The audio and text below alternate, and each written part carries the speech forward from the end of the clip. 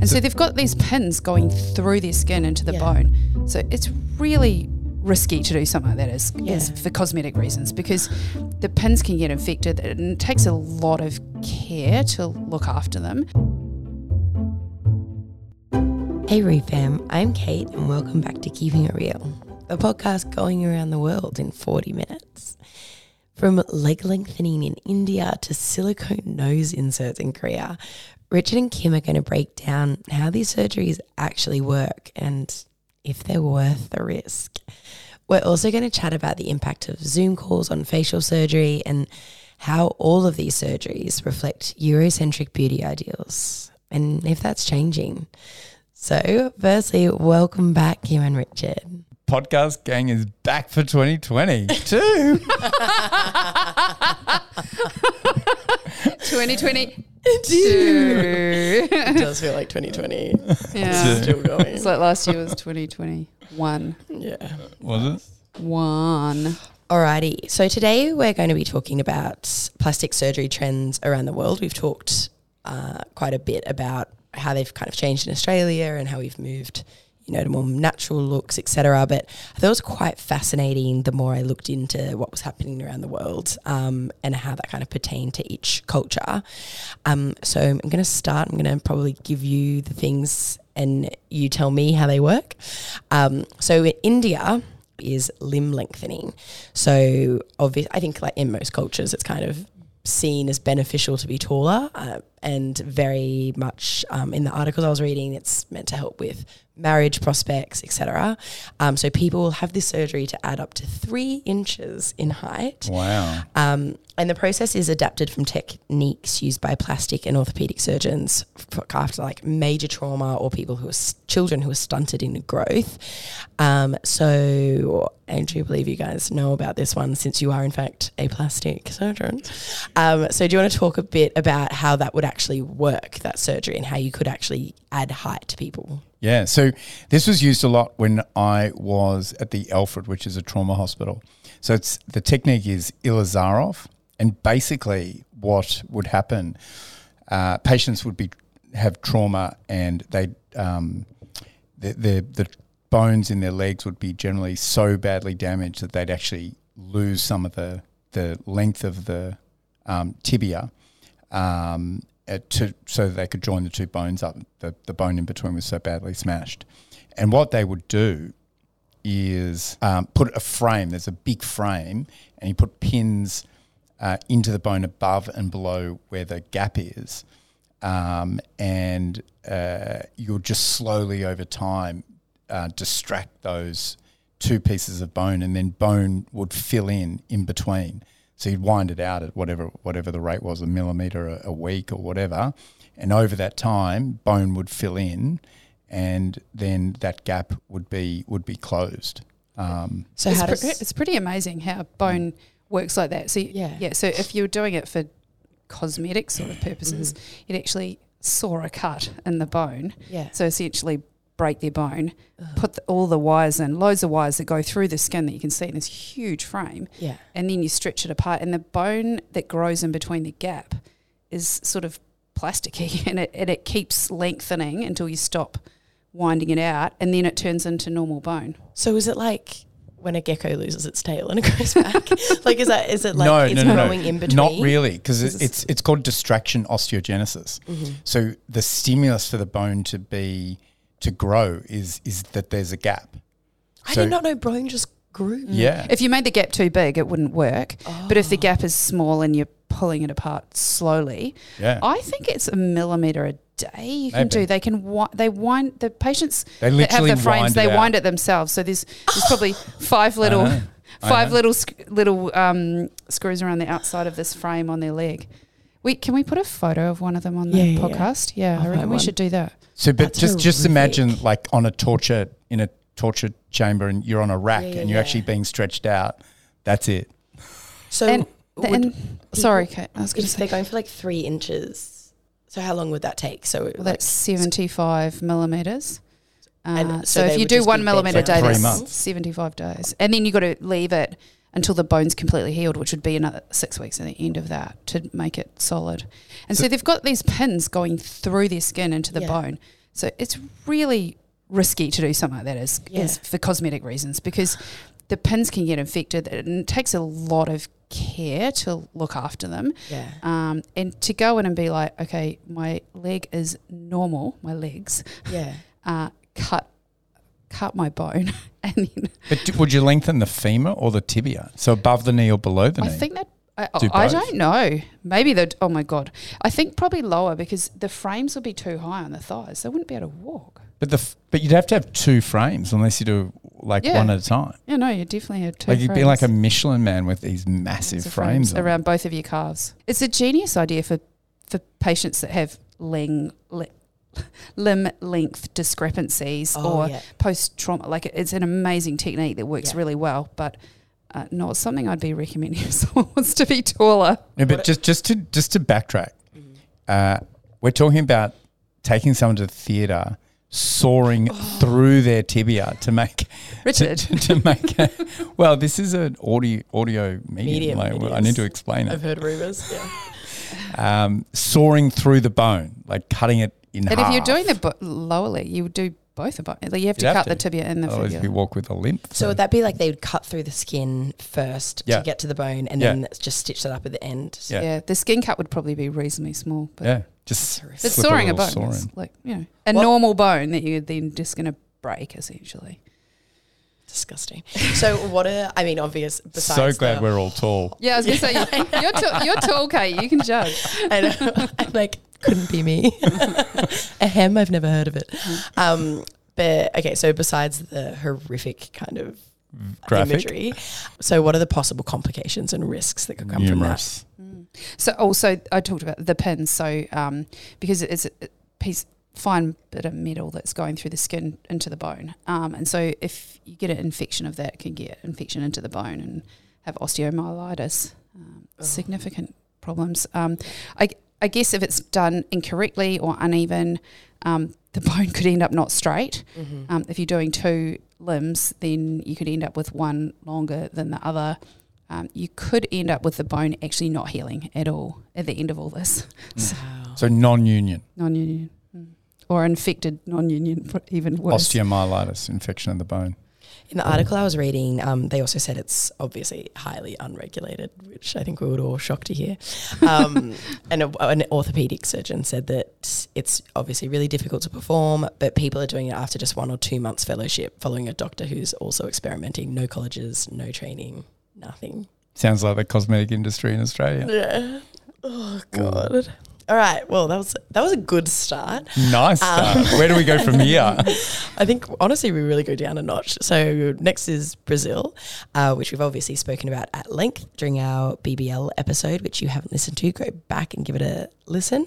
I think it is worth reiterating, though, that people probably, when they hear Brazilian butt lift, is more about like emulating these like Brazilian bodies, but it's not. Negative. It's that it was invented there. Popularized. I think it was invented. Really? I don't know. Go back and listen to the episode. But they, in my readings, they were saying Brazil leads the world in aesthetic surgery developments and ideas from new types of breast implants. Do you guys know anything about that? There is a type of implant that's called a furry Brazilian, and they have been available in Australia for a while. I'm not sure I want that in my body. they actually feel quite nice as well. So even patients that come in to see us for breast augmentation, and we will show them real implants of the types that we use, and most people are actually really interested to feel them, and are like, oh, they feel great. The vast majority of people would say, and so the furry Brazilians actually even feel kind of slightly furrier and slightly nicer. What they are is it's a layer of polyurethane that's on the outside of a silicone breast implant. So kind of the inner parts of it would be similar to what we use here, but the polyurethane is designed to come off the implant and then become a part of your body, which I still struggle to kind of think, why would that be a good thing? I've never put one in, but I've taken a bunch out, and the the silicone implant part of it usually comes out, and the ones that I've taken out, quite a lot of the outer shell has not all been incorporated, but there's little bits, I don't I'm not going to use my fingers, but about sort of 2 centimetres by 0.5 centimetre, little pieces of, almost looks like paint chips, like just white kind of material from the outside of these implants that is sort of designed to leave behind.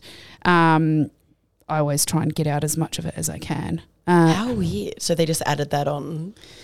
Yeah, and the thought is that it reduces the capture contracture rate and reduces complications. You just have paint chips in you instead. Yeah.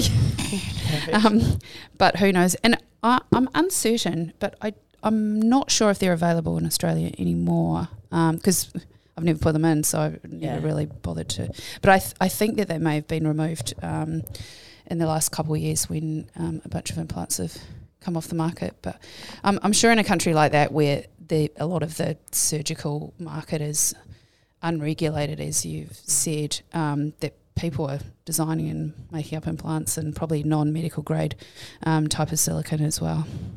Well, they're also famous for a Brazilian abdominoplasty, which I'm just starting. I really like to Brazilian abdominoplasty. Brazilian at the front. Never heard of it before. Surgery, which includes. What does it include? It uses a combination of abdominoplasty, which is plastic surgery to reduce excess skin, extensive liposuction to remove abdominal wall fat, tightening of the deep layer of thicker tissue to tighten the waist, and an approximation, which is closing together for everyone playing at home, of the abdominal wall muscles to reduce any bulge. Hang on a second. That's a replastic surgery abdominoplasty. Yeah. They've stolen that from us. Well, they just have a better marketing person. That's just an abdominoplasty. What? Yeah. As Kate said, that's marketing. That's just putting a different name on the same operation that we all do. That is literally exactly what we do. Yeah, I think just fancy words for muscle repair. Wow, liposuction and a muscle repair. Maybe it's because the cosmetic surgeons here don't do the muscle repair. So they're like, no, true fact. Apparently a lot of plastic surgeons don't do a muscle repair. Really? What? Yeah, as standard, like don't ever do it. It always amazes me when patients come in, and I operated on someone last week and she'd come back for a second consult, and then even on the day I'm marking her up, she's like, I'm just checking that you're going to do, like, you're going to repair my muscles. And I guess because a lot of the time on forums and things it's discussed as I'm having a tummy tuck and a muscle repair, like as if it's 2 separate operations. Yeah, interesting. But it's the same operation. And you know that she just like thought about that all night before she came in as well. It's like I'm just checking. And, you know, it would be a rare occasion that I haven't repaired them. I probably would say definitely not 100. Routinely do it in men. And I've probably had 1 or 2 females where their abdominal wall was absolutely tight and pristine. And but any female patient that's had a pregnancy, like there's, even if the gap is small, the tissues are floppy, and so we would always tighten it. No, it's interesting. On the phones the other day, that people were like, "Oh, and I'd also like to talk about muscle repair," and I was like, "Oh no, like that's included." Yeah, and that's funny because I said that maybe like 4 times. I was like, "Oh no, that's part of it." No, but I think it's actually a thing that a lot of surgeons don't do it, or maybe do they charge more for it? Yeah, maybe that's what it is. Yeah, maybe they say it's a tummy tuck, but if you want a muscle repair, then it's this. They're already in there. It's just part of the procedure. The only reason I know it is because obviously in theatre you work with nurses who operate with other surgeons, and they're staggered that we always do a muscle repair. They say, and they tell me, you understand that not everyone does it. And you're kidding. Don't be stupid. I say it a bit more colourfully. Yeah, okay. Than that. A little aggressive. They're like, whoa, damn, should I pass on a message? The other thing I would just point out on that list of things that you went through, probably the thing that we would do slightly less of is the extensive liposuction. So, and we've probably all seen TV shows and videos where patients have had every single speck of fat sucked out.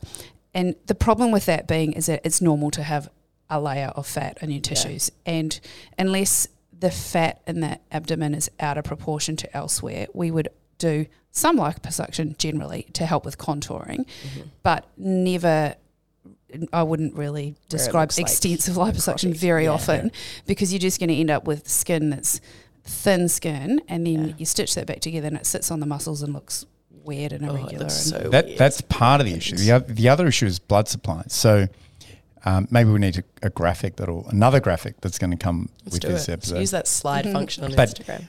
Essentially, there's a blood supply that comes from below, there's a blood supply that comes from above, and there's a blood supply that comes through the muscle.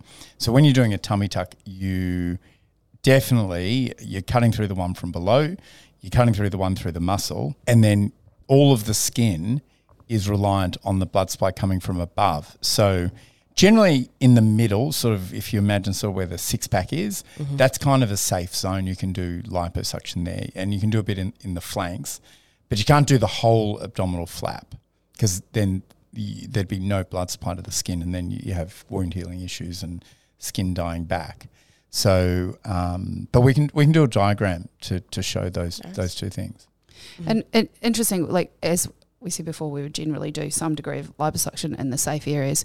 I remember when I was training, being taught, or it was sort of like historical thing that don't ever do any liposuction when you're doing an abdominoplasty, and we know for sure that it's safe to do some, but extensive probably not a word we'd use. Nice. Brazilians can keep that. I was going to say, so the theme is same surgery but a little bit worse.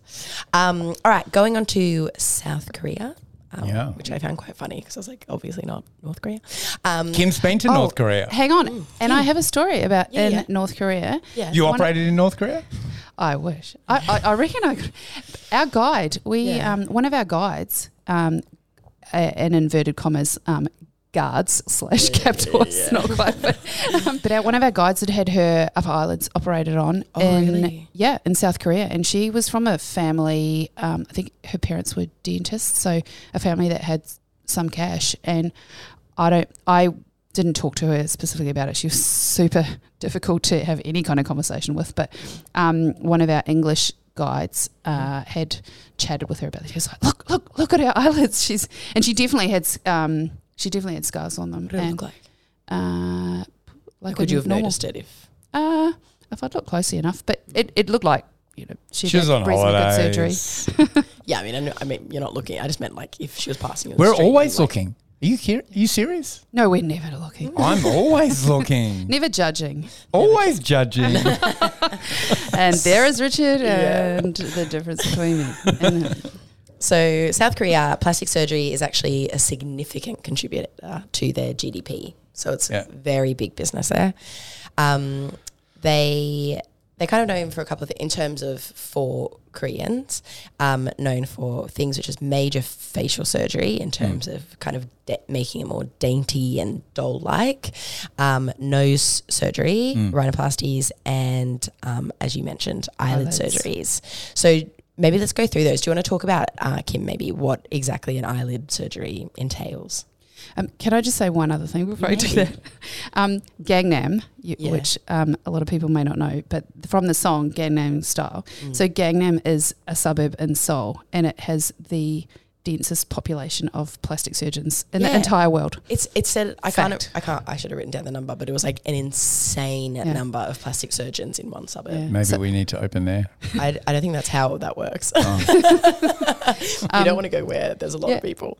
Yeah, I met a South Korean plastic surgeon at a conference, and he was chatting with me about it. Phenomenal. So anyway, eyelid surgery. So Asians generally have an upper eyelid that doesn't have a fold. So everyone that's listening to this, go get a mirror and have a look in it. And if you are European, you'll see when you open your eyelids, there's a crease that is formed. Whereas if you are of a Asian background, there is actually still a crease, but it's pretty much right where the eyelashes are. Yep. So a lot of the Asian population that wants to have more European features, or it's called double eyelid surgery, the aim of that is to recreate that fold. So to change where it is so that when they open their eyes, it looks a lot more similar to a European eyelid. How do they do that surgery? It's with internal sutures. So it's not super technical. I've been involved in doing some of that during my training. You essentially suture the skin down to the deeper plane. It's hard to, it's technical. And I was going to say, it's nothing to me. But no diagram. But no diagram required. But it's not super complicated surgery. A lot of these guys are probably doing it under local anaesthetic in the office. If they're doing all the other facial stuff, they'd be doing that asleep. Okay. And there are plenty of plastic surgeons in Melbourne. Or actually, probably not plenty, but there would be a handful of plastic surgeons that do that operation. So it's not seen as like a super risky surgery or anything? No. It would, very predictable outcomes. And all right then. Well, so then facial surgery, which is they're used to create more V-shaped chins, smaller noses. And somebody described it really well. Wide eyes, a slim jawline, high cheekbones, and a button nose, which is obviously just incredibly Eurocentric. But what would that how would that differ from a facelift as we know it in Australia? Well, it wouldn't. That's generally not the issue. So it's actually not that common to see people of Asian background with sort of skin laxity. So that's not what they're addressing. And interestingly, to make the nose smaller, they actually make it bigger because they put usually a silicone implant into because they're deficient often in the dorsum. So if you think of a triangle and you cut the top of the triangle off, the sides are then wider. So that's what makes the nose look broader. Okay, so just like where the bridge of the nose is? Correct. Yeah, right between the eyes. So think of the bridge as the triangle. You chop off the triangle, and that's what's more like an Asian nose. It looks flatter and wider. For some, yes. For some. And so what the technique, it's a very simple technique, is to make a little incision, make a pocket, and put a silicone implant in. To build up the bridge of the nose. And that's pretty much all it is. You know how it's now quite common for people to get Botox in their nose to kind of like smooth filler. It out? Filler. Yeah. Yeah.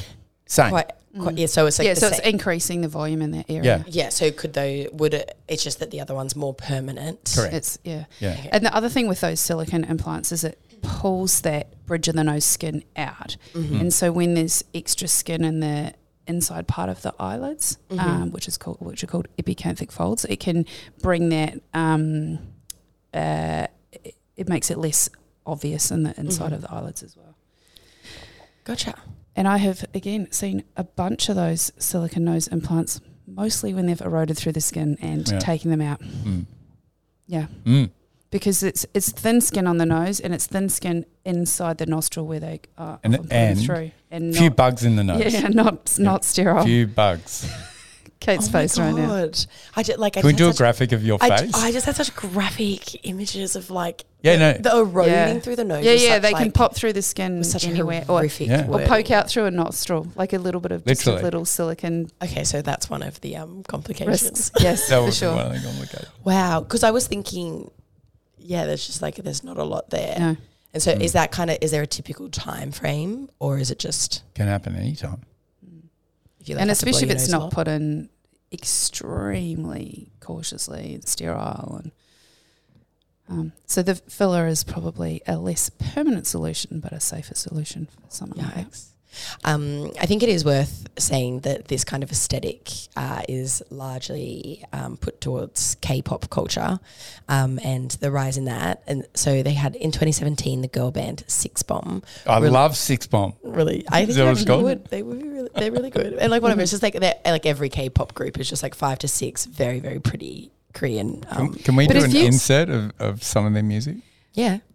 Oh yeah, that'd be good. I actually I cannot overstate. I was trying to explain to Richard earlier what K-pop was, and I was I cannot overstate how big they are. They're massive. If you do any song, it's every Western brand would skyrocket. Blackpink. Yeah. See BTS, they are all over it. Huge. It's so big. I can't segue into K-pop music now.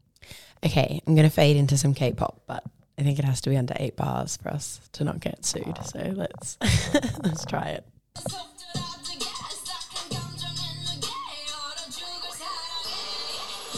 I don't know if that was under 8 bars. The other thing, once you stop listening to this podcast, go home and sit in front of a computer and Google K-pop stars what they look like before. Oh, wow. And unrecognisable. Well, because with this, absolutely. They released a song called Becoming Prettier, praising all the plastic surgery each member had undergone.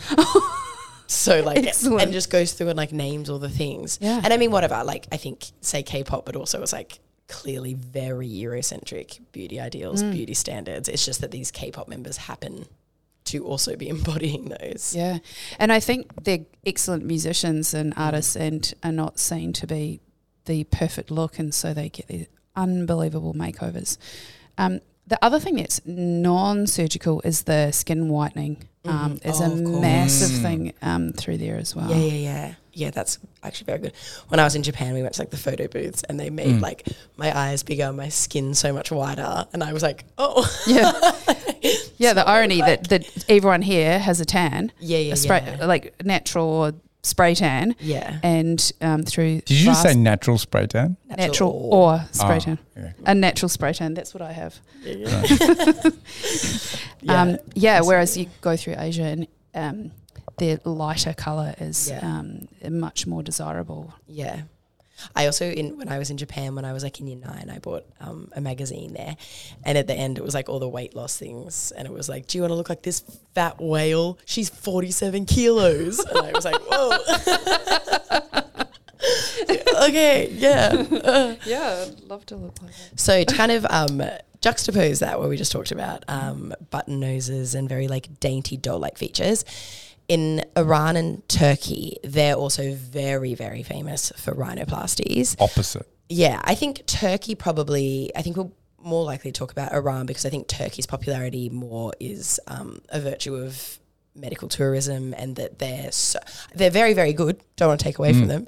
Got the top specialists, but it's that costs are so much cheaper, so Europeans go there. So I'm not sure that a rhinoplasty necessarily reflects Turkish beauty ideals, whereas Iran, obviously it does. So, yeah, Richard, do you want to talk a bit about what a rhinoplasty for Iranians is, how it differs from South Koreans in terms of cultural? Well, a typical Middle Eastern nose, let's sort of broaden it, tends to have a bigger dorsum. Yeah. So more of a hump.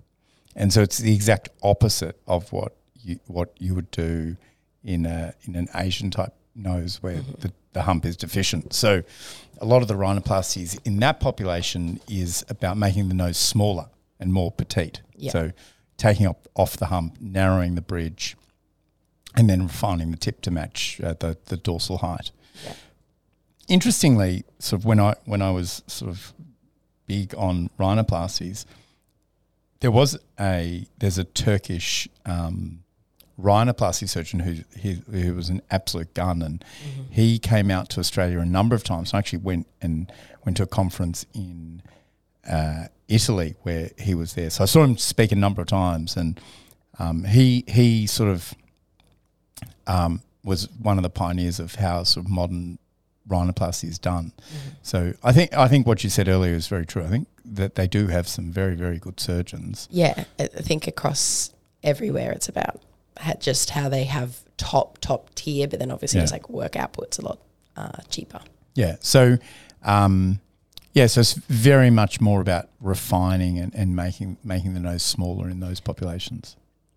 One thing that interests me about these radical facial changes is when they're kids, when they have kids and their kids grow up into their teens and they look at their parents. Why don't I look like Dad? Like, my parents don't look anything like me. I think just when what I was reading, because you're correct in that they were saying Persian nose, especially just bring back to Iran, is very definitive, and you see these like a lot of paintings and artwork of these Persian kings from 2,500 years ago, and like that, and their nose was such a source of their pride and their identity, and it was bigger and it was thicker and it had a hump and a droopy nasal tip, and it's undeniably Persian nose, but now it's just kind of reverted again to Eurocentric. I mean, when I was doing rhinoplasties and you'd see patients like that was a massive issue, particularly for young girls. Yeah, and it's just become this rite of passage. Like from like LA to Tehran, like it's they. But even here in Melbourne, same sort of thing. Yeah, no, you're right. It's absolutely, you know, this symbol of the diaspora, and just referring to what you were saying earlier, Kim, with how but like don't they look at their parents and not know? I think that's more what I'm alluding to, that the fact that it's now become kind of this rite of passage. In what I was reading, more than 60% of the 40,000 annual cosmetic procedures in Iran, more than 60% are nose jobs. And then the dressings on the nose is like a badge of honour. Oh, walking around with your dressings on. Whereas here people would like hole up at home for the 2-3 Well, one of our anesthetists, who is from Colombia, he says plastic surgery is a rite of passage in Colombia. Yeah, no, I believe that. 100%. Wow. Has he never told you? No, I didn't know that. Yeah, we're opening a clinic in Colombia. Oh, happy to go. Yeah, to travel I was talking anywhere. to Richard earlier, but I was like, it's not as big as I thought it was. But beauty queens, because it's such a big export in like Venezuela, they would stitch mesh onto their tongue so that they can't eat, so that they're skinny for the beauty, because it's such a big, and they go to these schools, they get like shipped off at like 12, and they go to these schools and they just get raised with like just designed to be beauty pageants so they can kind of get out. But now Venezuela, that's a hard no from me. Yeah, I know, it's a bit a bit what, extreme? Well, I'm just like, but now I'm just like, it's a bit on the nose because like it's a bit off the nose. Yeah. You need that sound effect. Bada boom. Oh no, wrong one. Yeah, I just thought okay, sorry, that's and it is quite interesting to see that I think obviously the interest lies in Eurocentric beauty ideals, but also just like the diaspora. It doesn't matter that, you know, that these people are all across the world, but it's just because they're this diaspora that's kind of committed to what their parents have done, and how you're saying you're like, I don't look like that, but it's like so open and it's so understood that you will most likely be getting this nose job. It's fascinating. All right, our last one, to get a little bit closer to home, is UK. So across the world, non-invasive surgery has risen by 200%. So that's your cool sculpting, which again, a very fascinating episode that we have covered, as well as filler, anti-wrinkle, etc. But I think the UK is kind of most prominent for it. Just that cult of celebrity is rampant, and they're like very iconically getting to be known for like giant lips, big veneers, and filler across their face, which is such a great look. Yeah, and I think it's shocking. I do think that's interesting, because just even from my time in London, it was like just so obvious that compared to experiences in Australia, how different that was. Do you think that I mean, because obviously we have had such a huge rise globally, do you think that that's something that might come to Australia? We're going to go more into the more obvious fillers and there's definitely parts of that, especially the reality TV shows, and which is kind of following in the UK's footsteps a bit. But and the it's nicknamed sort of pillow face, where people's face, not just their lips, but their whole cheeks and the whole faces are so ridiculously overfilled, and it's huge in celebrities and. Name names, maybe? No. But even one of our homegrown Australia's darling, like her face she's Rachel alabaster white and... We can't do that. Which I also thought was very funny that she played Lucille Ball, who's known for her facial movement. And I was like, Nicole Kidman has moved her face. Spoiler alert. Worst movie I've ever seen. Really? Terrible. Yeah, I don't know if that shocked me. Unwatchable. What one is it? Lucille Ball. Being the Ricardos. Oh my God. So it's about Lucille Ball. And shocking. Anything with said actress in it is relatively shocking. I know. But it had good reviews and I watched it. And horrible. Unwatchable. Actually unwatchable. Peak to Wollum Ridge. We maybe need to do a podcast on what we've been watching. We'll do culture next. Everyone leave comments. Just with the UK trend. Yeah. I think some of that is cost as well. So I think some of the plastic surgery procedures, this is their hospital system thing, it's actually going to theatre is actually quite expensive there. Mm-hmm. So I wonder whether that impacts that they do more non-surgical treatments like injectables, threads, things like that, because fat dissolving and stuff. Yeah, just because, you know, to go to theatre there, because just the way the system is structured, that maybe there's a interesting, because their NHS is so good, but I'd obviously never thought about private. But the private is so tricky. private it's is not just so fully paid. You've just got to. There's no insurance, so it's not for everything. Yeah, it's not so common as it is here. Whereas in the States, it's completely opposite, and they're doing major surgeries as day surgeries, and so it's probably significantly cheaper there. We're going that way, for sure. Managed care. The other thing though is the effect of Zoom. Mm-hmm. So I mean, I think, you know, people are anecdotally talking about, because we've been doing a lot more Zooming and Teams and whatever video conferencing over the last couple of years. I don't know, people they're talking that you just have to look at their face more often. Yeah, I don't know. I think so. Don't most people look on the screen and they're not looking at the person they're talking to? They're looking at themselves. Oh, they're absolutely. But yeah, I'm just not. I think it's kind of like a cause and effect when people in this, like, they just kind of, it sounds like, I get it, but like, I don't think you'd have to really hate what you were looking at to be like, if I don't get some surgery and fix this. But I think it probably is promoting people to get injectables maybe earlier than they otherwise would. Maybe. Yeah. I don't know. I feel like with my friends, I'm having more open conversations about it. Like, people are far more likely to just be like, oh yeah, like I got Botox, which I don't think. I mean, I don't know, but I don't. Because of Zoom, though? I don't think so. I don't think so either. And the other comment with injectables in the younger population, your friends and you, Kate, is preventative. So I think a lot of younger people are getting injectables, in particular anti-wrinkle, to be like, oh, I don't want to get wrinkles, rather than waiting till they're in their 40s and be like, oh, okay, well, I've got some wrinkles. Let's see how I can improve them now.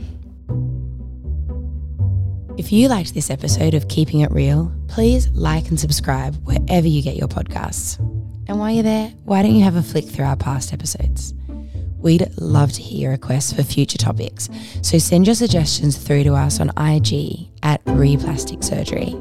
That's all for today, and we'll catch you next time for another peek into the world of plastic surgery.